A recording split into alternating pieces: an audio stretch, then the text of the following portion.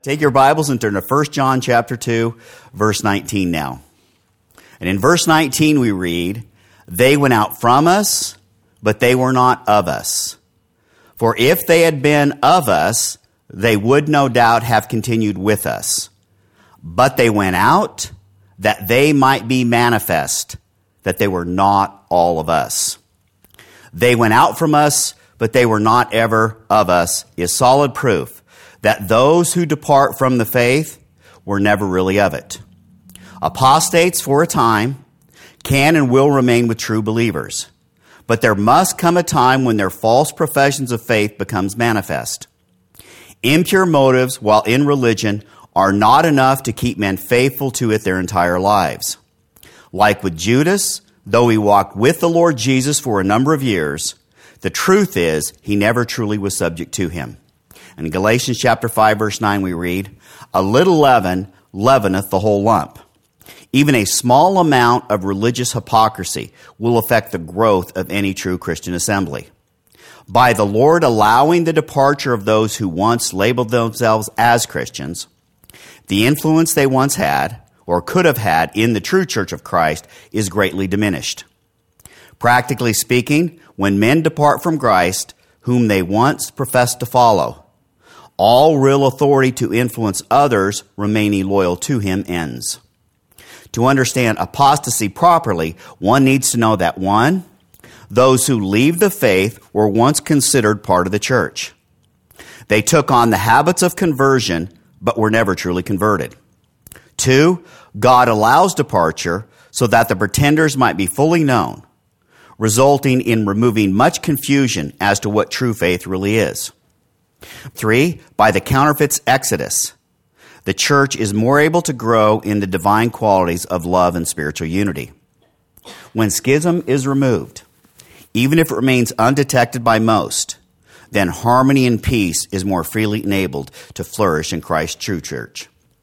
It has always been a practical military tactic in warfare to try and infiltrate an enemy and cause as much internal disruption as is possible. This Satan does by planting those with false motives among those whose hearts are pure towards the Savior. In the spiritual realm, planting tares with the wheat is a common devilish practice. And in Matthew chapter 13, verse 25, you read, "But while men slept, his enemy came and sowed tares among the wheat and went his way." Barnes on this verse, while men slept, his enemy came. That is, in the night, when it could be done without being seen. An enemy came and scattered bad seed on the new plowed field, perhaps before the good seed had been harrowed in.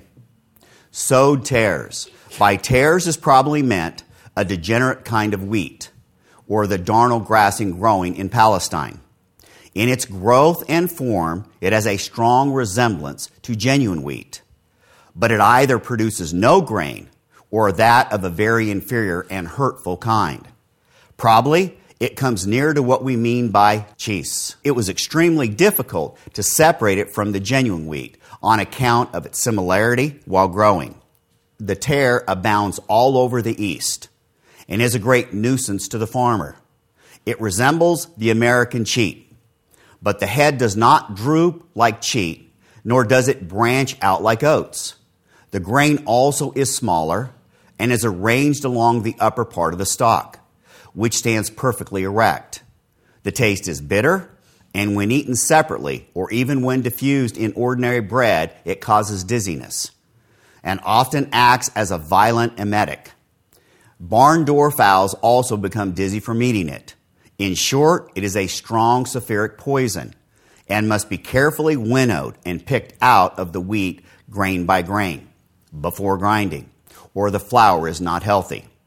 Even the farmers, who in this country generally weed their fields, do not attempt to separate the one from the other. They would not only mistake good grain for them, but very commonly the roots of the two are so intertwined that it is impossible to separate them without plucking up both. Both, therefore, must be left to grow together until the time of harvest. The land and the book thus tares aptly represented hypocrites in the church, strongly resembling in their experience and in some respects, their lives, it is impossible to distinguish them from genuine Christians.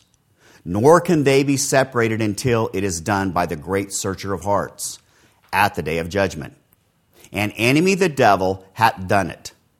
And nowhere has he shown profounder cunning or done more to adulterate the purity of the gospel. End quote.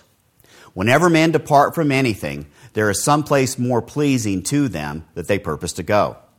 In regards to faith, when men depart from it, there is no place to go but back to the world.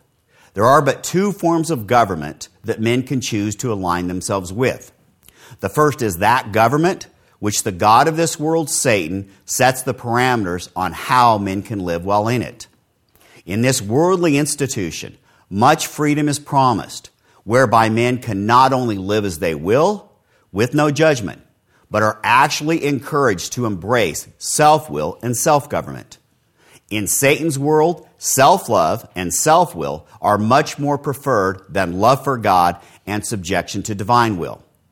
Those who love the world and are willing to depart from the faith for it ultimately reveal themselves as preferring human government, or the government of self, man and Satan, over the heavenly rule of God. No rule, free rule, is embraced over divine rule and obedience to God's commandments. Ultimately, when men leave the faith and the body of believers who still practice it, this reveals they never really possess true piety at all. And though they may have walked amongst the saved, their love for the world reveals that they were never ready to abandon it for God. And in Luke chapter 14, verse 13, we read, "So likewise, whosoever he be of you, that forsaketh not all that he hath, he cannot be my disciple." Ellicott on this verse, "Whosoever he be of you, that forsaketh not. Better, that renounceth not." This then was the immediate lesson which the company of eager disciples had to learn, to say goodbye to their all, whatever that might be, fishing nets and hired servants, or great possessions, or ease and safety, or besetting sins, or fancied righteousness. All had to be renounced. The word forsake is that which was afterwards used in the baptismal formula. I renounce the devil and all his works. And the same as that which is translated bidding farewell, end quote. It is this standard of leaving all to follow Christ, which is the true test of discipleship. It is a standard which Jesus Christ himself set and should not be lowered by men who themselves have not enough love for divine things to keep it. To be saved by the Son of God, then a man must be willing to leave everything for him. There can be no compromise on this truth if salvation is truly desired. Barnes on this verse, "Every man who becomes a follower of Jesus should calmly and deliberately look at all the consequences of such an act and be prepared to meet them." 2, men in other things act with prudence and forethought. They do not begin to build without a reasonable prospect of being able to finish. They do not go to war when there is every prospect that they will be defeated. 3, religion is a work of soberness, of thought, of calm and fixed purpose. And no man can properly enter on it who does not resolve by the grace of God to fulfill all its requirements and make it the business of his life. 4, we are to expect difficulties in religion. It will cost us the mortification of our sins and a life of self-denial and a conflict with our lusts and the enmity and ridicule of the world. Perhaps it may cost us our reputation or possibly our lives and liberties and all that is dear to us. But we must cheerfully undertake all this and be prepared for it all. 5, if we do not deliberately resolve to leave all things, to suffer all things that may be laid on us, and to persevere to the end of our days in the service of Christ, we cannot be his disciples. No man can be a Christian who, when he makes a profession, is resolved after a while to turn back to the world. Nor can he be a true Christian if he expects that he will turn back. If he comes not with a full purpose always to be a Christian, if he means not to persevere by the grace of God through all hazards and trials and temptations, if he is not willing to bear his cross and meet contempt and poverty and pain and death without turning back, he cannot be a disciple of the Lord Jesus, end quote. Ultimately, when men leave the faith, they return to the world they came out of. There is no other place to go than this, and apostates are more than comfortable with their choice. None also would leave the Lord and the company of believers faithful to him if they realize, like Peter and the other disciples, that Jesus alone has the words that lead to eternal life. Barnes on 1 John 2:19, referencing back to that, they went out from us, from the church. That is, they had once been professors of the religion of the Savior, though their apostasy showed that they never had any true piety. John refers to the fact that they had once been in the church, perhaps to remind those to whom he wrote that they knew them well and could readily appreciate their character. It was a humiliating statement that those who showed themselves to be so utterly opposed to religion had once been members of the Christian church. But this is a statement which we are often compelled to make. But they were not of us. That is, they did not really belong to us, or were not true Christians. This passage proves that these persons, whatever their pretensions and professions may have been, were never sincere Christians. The same remark may be made of all who apostatize from the faith and become teachers of error. They never were truly converted, never belonged really to the spiritual church of Christ. But they went out, that they might be manifest, that they were not all of us. It was suffered or permitted in the providence of God that this should occur, in order that it might be seen and known that they were not true Christians, or in order that their real character might be developed. It was desirable that this should be done, in order that the church might be purified from their influence, in order that it might not be responsible for their conduct or reproached on account of it, in order that their real character might be developed, and they might themselves see that they were not true Christians, in order that, being seen and known as apostates, their opinions and conduct might have less influence than if they were connected with the church, in order that they might themselves understand their own true character and no longer live under the delusion opinion that they were Christians and were safe, but that, seeing themselves in their true light, they might be brought to repentance, end quote. 1 John chapter 2, verse 20 now. But you have an unction from the Holy One, and you know all things. In contrast to those who are never true followers of Christ, and depart from the fellowship of the godly, are true saints, who have as a gift from God the anointing of the Holy Spirit. This anointing imparts both spiritual wisdom and knowledge to its recipients. The first steps to hell in the beginning always look like a path to heaven. Thus, for men to be destroyed, they must first be deceived. And it is here that God's Holy Spirit provides discernment between the spirit of truth and spirits of error, masquerading as it. It is this spiritual wisdom, which source is the Holy Spirit, that allows Christians to know the true nature of Christ's religion. This divinely imparted spiritual knowledge not only makes God known, but also provides sufficient discernment as to where God's true Spirit abides and where it does not. The Jamieson Fausset Brown Bible on this verse: those anointed of God in Christ alone can resist those anointed with the spirit of Satan, Antichrist, who would sever them from the Father and from the Son. Believers have the anointing spirit from the Father also, as well as from the Son, even as the Son is anointed therewith by the Father. Hence the Spirit is the token that we are in the Father and in the Son. Without it, a man is none of Christ.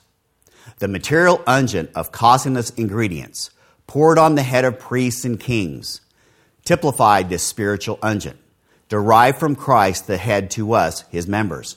We have no share in him as Jesus, except we become truly Christians, and so to be in him as Christ, anointed with that unction from the Holy One. The Spirit poured on Christ, the head, is by him diffused through all the members, end quote. Verse 21 now.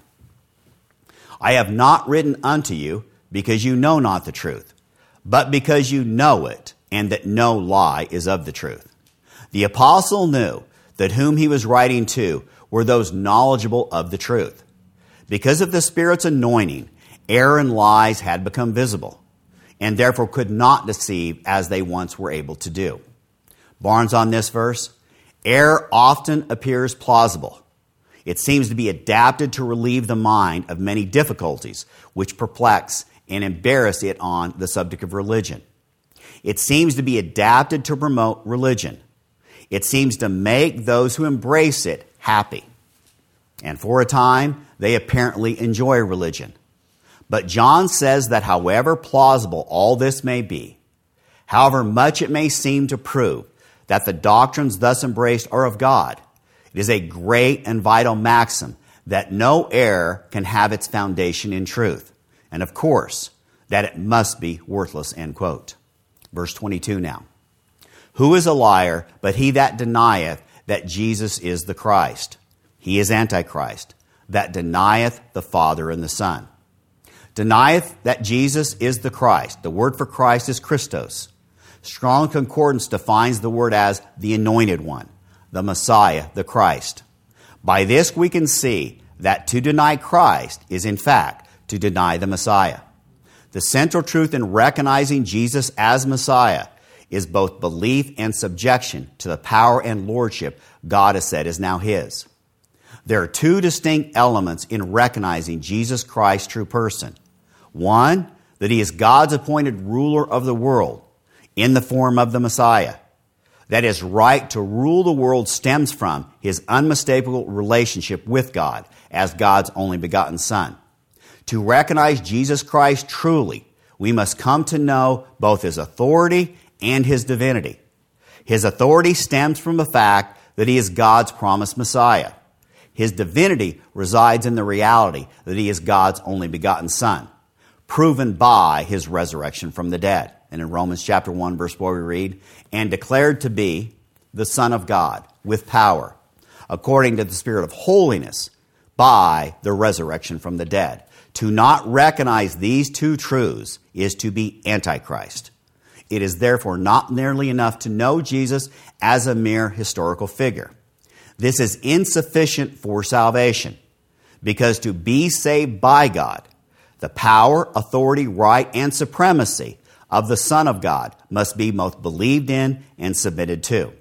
In Acts 2:36 we read, therefore let all the house of Israel know assuredly that God hath made the same Jesus, whom ye crucified, both Lord and Christ. He is Antichrist, that denieth the Father and the Son. When men deny the Son and his purposed authority over their lives, they simultaneously deny the Father. The Father and Son are one. Thus, to reject Christ is to reject the Father. There is no ambiguity on this point. No bond also is more important to be held in Christianity than that which exists between the Father and the Son. If Christ is removed and is deemed unessential in coming to know the Father, then imagination is all that is left to try and perceive God and his will for man.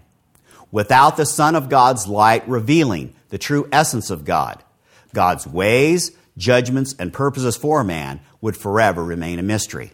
And in Mark chapter 4, verse 11, we read, and he said, Jesus said unto them, unto you it is given to know the mystery of the kingdom of God. But unto them that are without, all these things are done in parables. Ultimately, if men reject the Son of God, they reject the very one sent to reveal God. And by doing so, God is rejected in the process. Denial of the Son is, without exception, denial of the Father.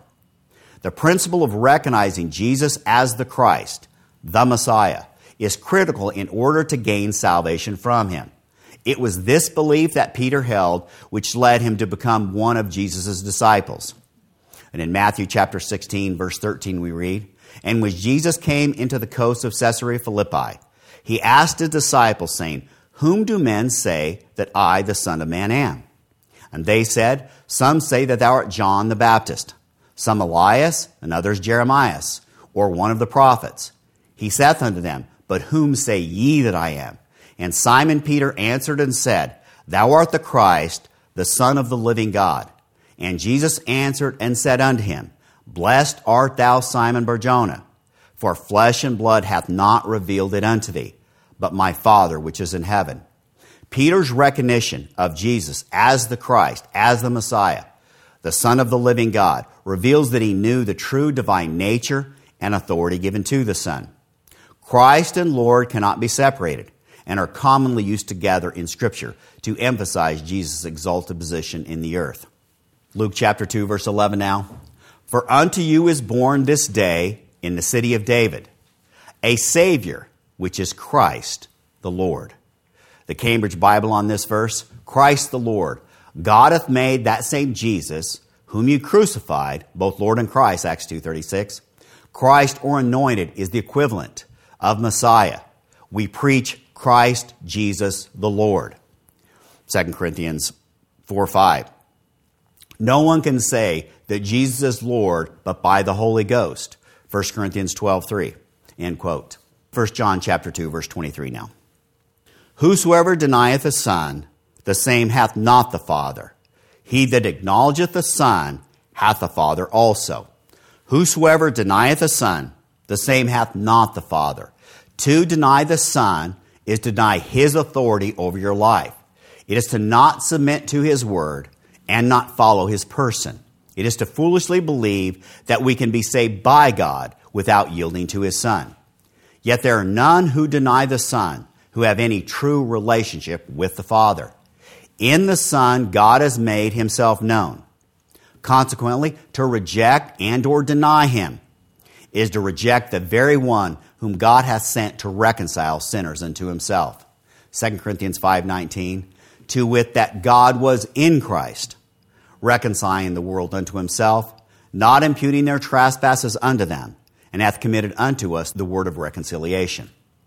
It is therefore inevitable that those who deny the Son deny the Father, though the unsaved in the world will aggressively dispute this fact. Barnes on 1 John 2:23, "Whosoever denieth the Son, the same hath not the Father." That is, has no just views of the Father and has no evidence of his friendship. It is only by the Son of God that the Father is made known to people. And it is only through him that we can become reconciled to God and obtain evidence of his favor, end quote. "He that acknowledgeth the Son hath the Father also." When there is an acceptance of the Son of God and a genuine belief in his heavenly identity, then it is certain that true relationship with God has begun. Reception of Christ also has its reward, being given power by him to become a son of God. And in John chapter 1, verse 12, we read, "But as many as received him, Jesus, to them he gave power to become the sons of God, even to them that believe on his name." Understandably, it is the Son of God who provides the privilege of being brought into the family of God. Through Christ and Christ alone are men made to become sons of God themselves. And by this it can be said that they hath the Father. Barnes on John 1:12. "That to be a child of God is a privilege, far more so than to be a child of any human being, though in the highest degree rich or learned or honored. Christians are therefore more honored than any other persons. God gave them this privilege. It was not by their own works or desires. It is because God chose to impart this blessing to them. This favor is given only to those who believe on him," end quote. It is the act of being born again through regeneration that makes men fit for heaven and children of God. He that acknowledgeth the Son and is therefore baptized by him has been given the Spirit of the Son, confirming adoption into the family of God. Galatians 4:6. And because you are sons, God has sent the Spirit of His Son into your hearts, crying, Abba, Father. Barnes on 4:6. And because you are sons, as a consequence of your being adopted into the family of God and being regarded as His sons, it follows as a part of His purpose of adoption that His children shall have the Spirit of the Lord Jesus. End quote. Verse 24 now. Let that therefore abide in you, which ye have heard from the beginning. If that which you have heard from the beginning shall remain in you, ye also shall continue in the Son and in the Father. Once made a son of God, a person must remain loyal to his calling for true fellowship to be maintained with both the Father and the Son. There is no place in Scripture, nor should any think it can be found, which allows for unfaithfulness after conversion. He who has been made a son of God through Christ must maintain both belief and obedience to Christ's words and Christ's Spirit in order for fellowship with God to be continued. There is no second renewal nor another regeneration that God can provide for any who, when once exposed to the Holy Spirit, walk away from it and return to their previous course of living. This is also why there is no such thing as once a Christian, always a Christian, if Christ's words and His authority over the soul is abandoned. To make Jesus Christ the Lord of your life is to make Him the ultimate authority in it. Consequently, to desert from His rule is to forfeit the salvation offered by Him. And in Luke chapter 9, verse 62, we read, And Jesus said unto him, No man, having put his hand to the plow and looking back, is fit for the kingdom of God. The Jamieson Fawcett Brown Bible on this, no man. As plowing requires an eye intent on the furrow to be made, and is marred the instant one turns about, so will they come short of salvation who prosecute the work of God with a distracted attention and divided heart. Though the reference seems chiefly to ministers, the application is general. The expression looking back has a manifest reference to Lot's wife, Genesis 19:26. It is not actual return to the world, but a reluctance to break with it, end quote.